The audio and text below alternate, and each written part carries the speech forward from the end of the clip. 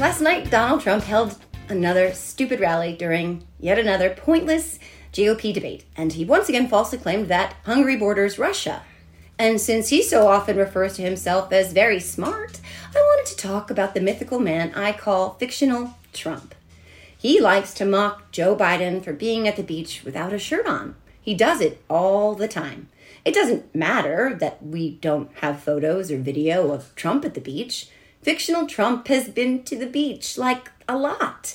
And he was swarmed the many, many times he went by great big strong men with tears in their eyes, crying, "Sir, sir, we've never seen such tan, beautiful bare arms, sir.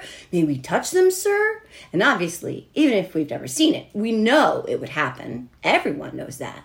He wouldn't be left alone to enjoy his bare-chested wife, work, and beach time. He'd be too busy tossing out autographed beach balls and auctioning off bags of touched by Trump's toes sand to the highest bidder. For America, of course. While also flexing his triceps, biceps, and whatever bulging seps he has because they are, after all, legendary. It doesn't matter that we aren't actually even sure that Donald Trump can swim.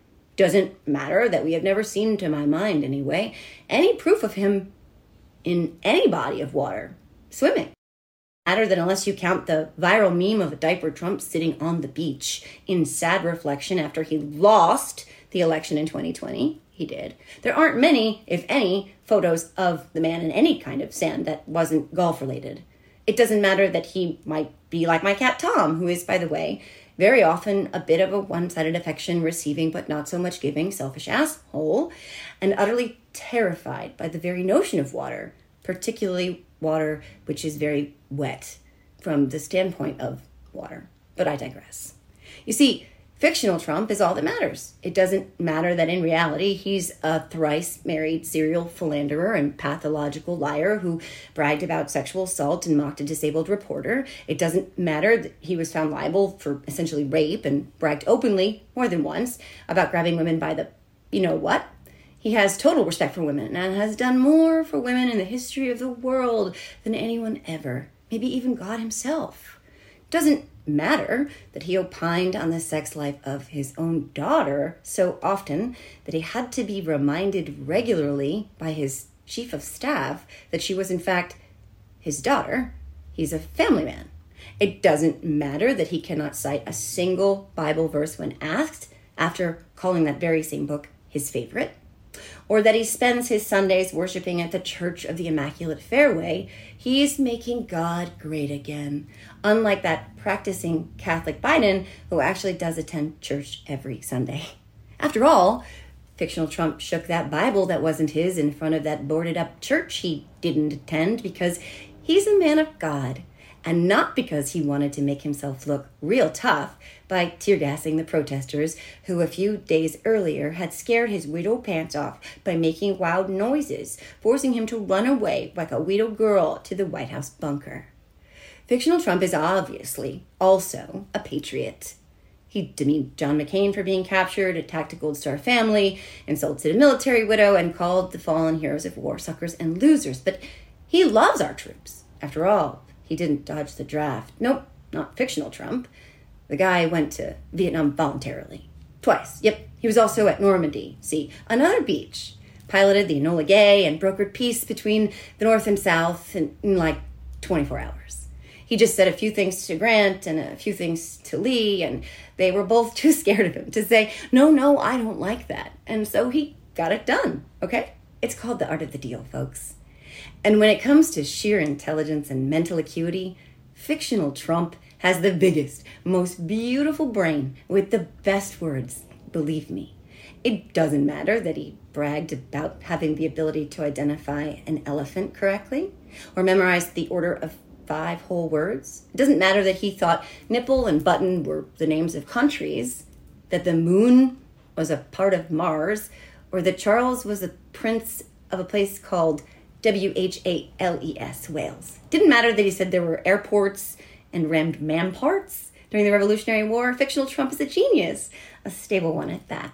And while it's true fictional Trump is so obviously such a moral, devout, patriotic Rhodes Scholar, he also manages to exemplify perfection in the human form. The man wakes up to a head of naturally full hair and lets it fall where it may. His golden sun-kissed skin is the result of all that time he spends frolicking at the beach. He is not a fetid heap of French fry grease, Diet Coke, Heinz ketchup, and ground-up Adderall. He's in tip-top shape, folks. Just watch how adeptly he traverses down a ramp. During his time in office, he made America great again. He didn't golf, tweet, and watch TV 24/7, and certainly not during the pandemic. He completely botched as a result of his inexhaustible ego, indifference to human suffering, and willful ignorance. Nope.